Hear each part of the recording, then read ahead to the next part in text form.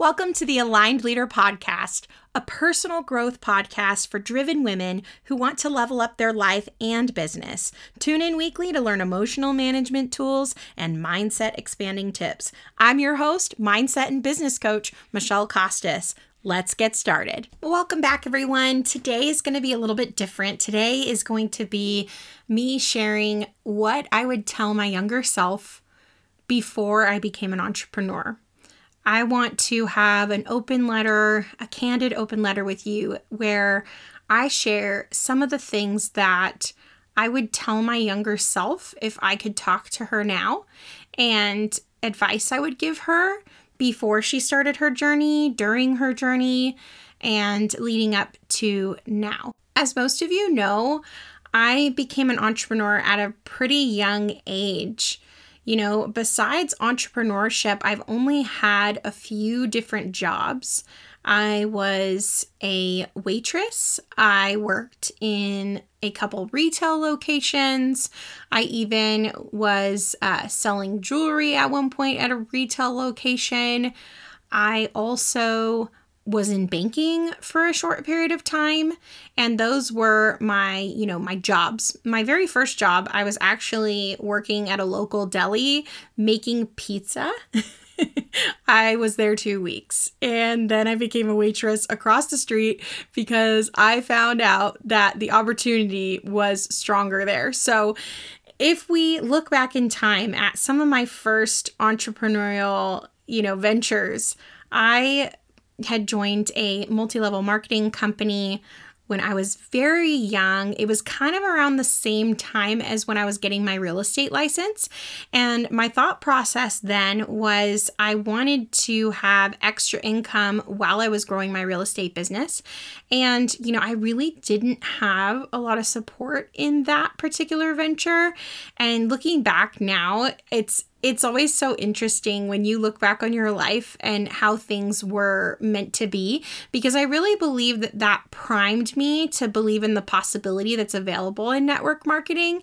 And, network marketing totally changed my life. And I'm just really grateful to the younger version of me for being open-minded, because I know that, I was a skeptical person, and the odds of me ending up where I ended up were really slim. And so I got my real estate license. It took me about a year. I remember I would work on getting my real estate license, and then I would go to my job at Applebee's to waitress at night, and I would get home between 2 or 4 in the morning, and then I continued my licensing. It took me a year. I studied a lot for the test. I didn't want to fail it because I had heard so many people do fail it up to 4 times as like the average. So I did pass it on the first time, and I was so grateful for that. And I really thought that getting my real estate license was going to teach me how to sell. It was going to teach me how to have a business, but essentially it just taught you how to not get sued. So I am grateful for that time. And, I did not enjoy that process at all.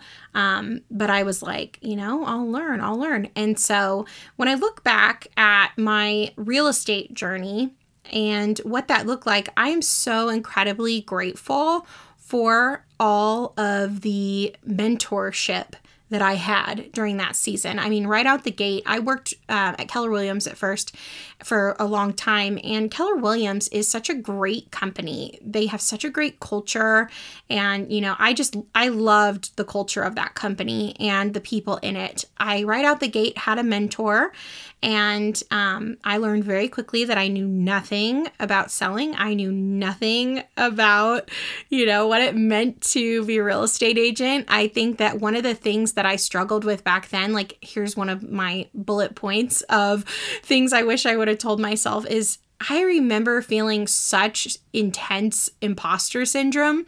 So if you're an entrepreneur, you can probably relate to this, but I just remember, I had not bought a home yet, and I was out selling homes to people who were very established, people who were putting a few $100,000 down, people who were paying cash for their homes. I remember one of my very first homes I sold was to an investor, and they paid cash and they were highly successful. And I remember that investor pulled up in this really, really old car, and the appointment was 5 minutes. I met her at the property, and it was just really, really simple, and I guess right place at the right time. But they were going to pay cash, and ended up having a relationship with that investor. And, that was just such a blessing. But when I look back, it's I was so concerned about what people thought of me, and, people believing that I knew what I was talking about, or that I was good at my job, or whatever. So this is part of the nuggets that you're going to find in this episode, is that if I could give myself advice for that time period, what I didn't realize that I was doing right during that time period is I was legitimately coming from a place of service. I took it so seriously that these people were trusting me with their finances and their future in this way. I was very thorough, very careful, and, I did come from a place of service. I was willing to do anything, legally and ethically to make sure that my clients were taken care of. And so I wish I could go back in time and tell myself that, and everything happens for a reason, and I'm so grateful for my journey. But the thing I would tell myself for that season is I would say, they don't care what you've done. They care if you can help them. And I think that's a lesson for entrepreneurs in general. And I think it's the cure for imposter syndrome, is it doesn't really matter what your accolades are or what you've accomplished. Sure, that looks shiny and nice and is a great thing to post on social media. But truly, people don't care about what we've done. They just care about the value that we can bring them and our level of service for them. So that would be the first thing. So fast forward through my real estate career, I worked with different agents, and, there were some times where, here's the next nugget for you. I was working with people that I wouldn't necessarily work with today. There was some dynamics with some different agents that I worked with, and I just really was at that time not confident enough, or didn't have a high enough self-esteem to really set boundaries. So if I could go back in time, I would tell her to set boundaries, that it's okay to say no. It's okay to trust your gut. Never allow anyone to make you feel bad for doing the right thing. And I would also say to her that it's okay to, have times where, because you chose the right thing, you missed out on a transaction. Don't feel bad about that. If I could go back in time, I would tell that girl, trust your gut more, because just because people around you are choosing things, it doesn't necessarily mean that you are wrong or, less hardworking because you're not willing to choose things. For example, for me, I want to put my faith in my family above my career. And those times where I was encouraged to do an open house on a Sunday, I would tell my younger self that, it's okay to say no to that. So that's just an example of, something that I would do differently and advice that I would give myself then. Okay, so moving on, I would also tell myself that, you're better than you think you are. I spent a lot of my life feeling like I was not enough. And what I didn't realize is that not enough was creating scarcity, and that not enough feeling was creating more not enough feelings, and that was creating lack. And so it kind of keeps you in this stuck place of believing that you're not enough, but your enoughness has nothing to do with your ability to achieve, your ability to accomplish things. Your enoughness is completely separate from your business, from your finances, from your results. So I would go back in time and tell her, compartmentalize it. Separate yourself from your results in your business and learn your worth and your value. Find it in the true places and not the places that are superficial or surface or exterior, because it doesn't mean as much as you think. The other thing I would tell my younger self, when I've had those times where I was in my network marketing business and I would have a low month, or maybe my month was really, really great the month before and then it wasn't quite as great the next month, whatever that looked like, I wish I could go back in time and tell myself that, if I was going to give her advice right now, I would say that your month right now is just a representation of what you were doing 60 to 90 days ago. So just choose again. Just choose again. The more you feel bad about it, the more you feel bad for yourself about your numbers, the longer you will live in it. The longer you will stay in it, the more you will attract it. And there it goes again, that not enoughness and lack and, combining results with worth, right? So that's the advice I'd give myself then. The other advice I'd give myself is when I look back at, the times of winning, which, when I chose to change my position within my network marketing company before I launched my coaching business, I was winning. And that was one of the things that inspired me to pivot in my career and my life, is that I saw so many people needing the overcoming strategy tools that I spent almost a decade at that point, learning and investing in coaches and therapy and all these things. And I felt like if I kept it all to myself, it wasn't right. I just felt a calling on my heart to pass it on to other people. And so it was an interesting time and an interesting season for me, loving the company that I was with and loving the position that I was in and my team and all of that, and knowing that I had the capability to go to the highest rank within that company. I didn't have any doubt. It was a strange thing to get to that point and know that and still choose to select my new career of coaching back then. And if I could go back in time, I would say you're making the right choice, because you can help so many people and you are going to help so many people. And so, that goes back to, again, advice I would give myself is trust your intuition. And intuition, I heard another coach say this last year or earlier this year. She said that intuition in your body feels like love and not fear. So if it feels like fear, it's like your subconscious brain is trying to set off an alarm. But if it feels like love, it's intuition. And, I always had a visual at the company that I was a leader within before I became a coach. I always had a vision of helping other people become leaders. And I did that. But at the level that I had envisioned, I wanted to be at the highest rank of that company and help more people than had ever been helped to that position. That was my visual. I could see the stage. I could see all those people. It's interesting because when I pivoted and became a coach, that was truly my vision coming to life right away, because that's really what I do every single day now is I help top leaders go to their next level. And it's so incredibly fulfilling and I'm so incredibly grateful. And I would tell myself, thank you for being afraid and doing it anyway. Thank you for being afraid and doing it anyway.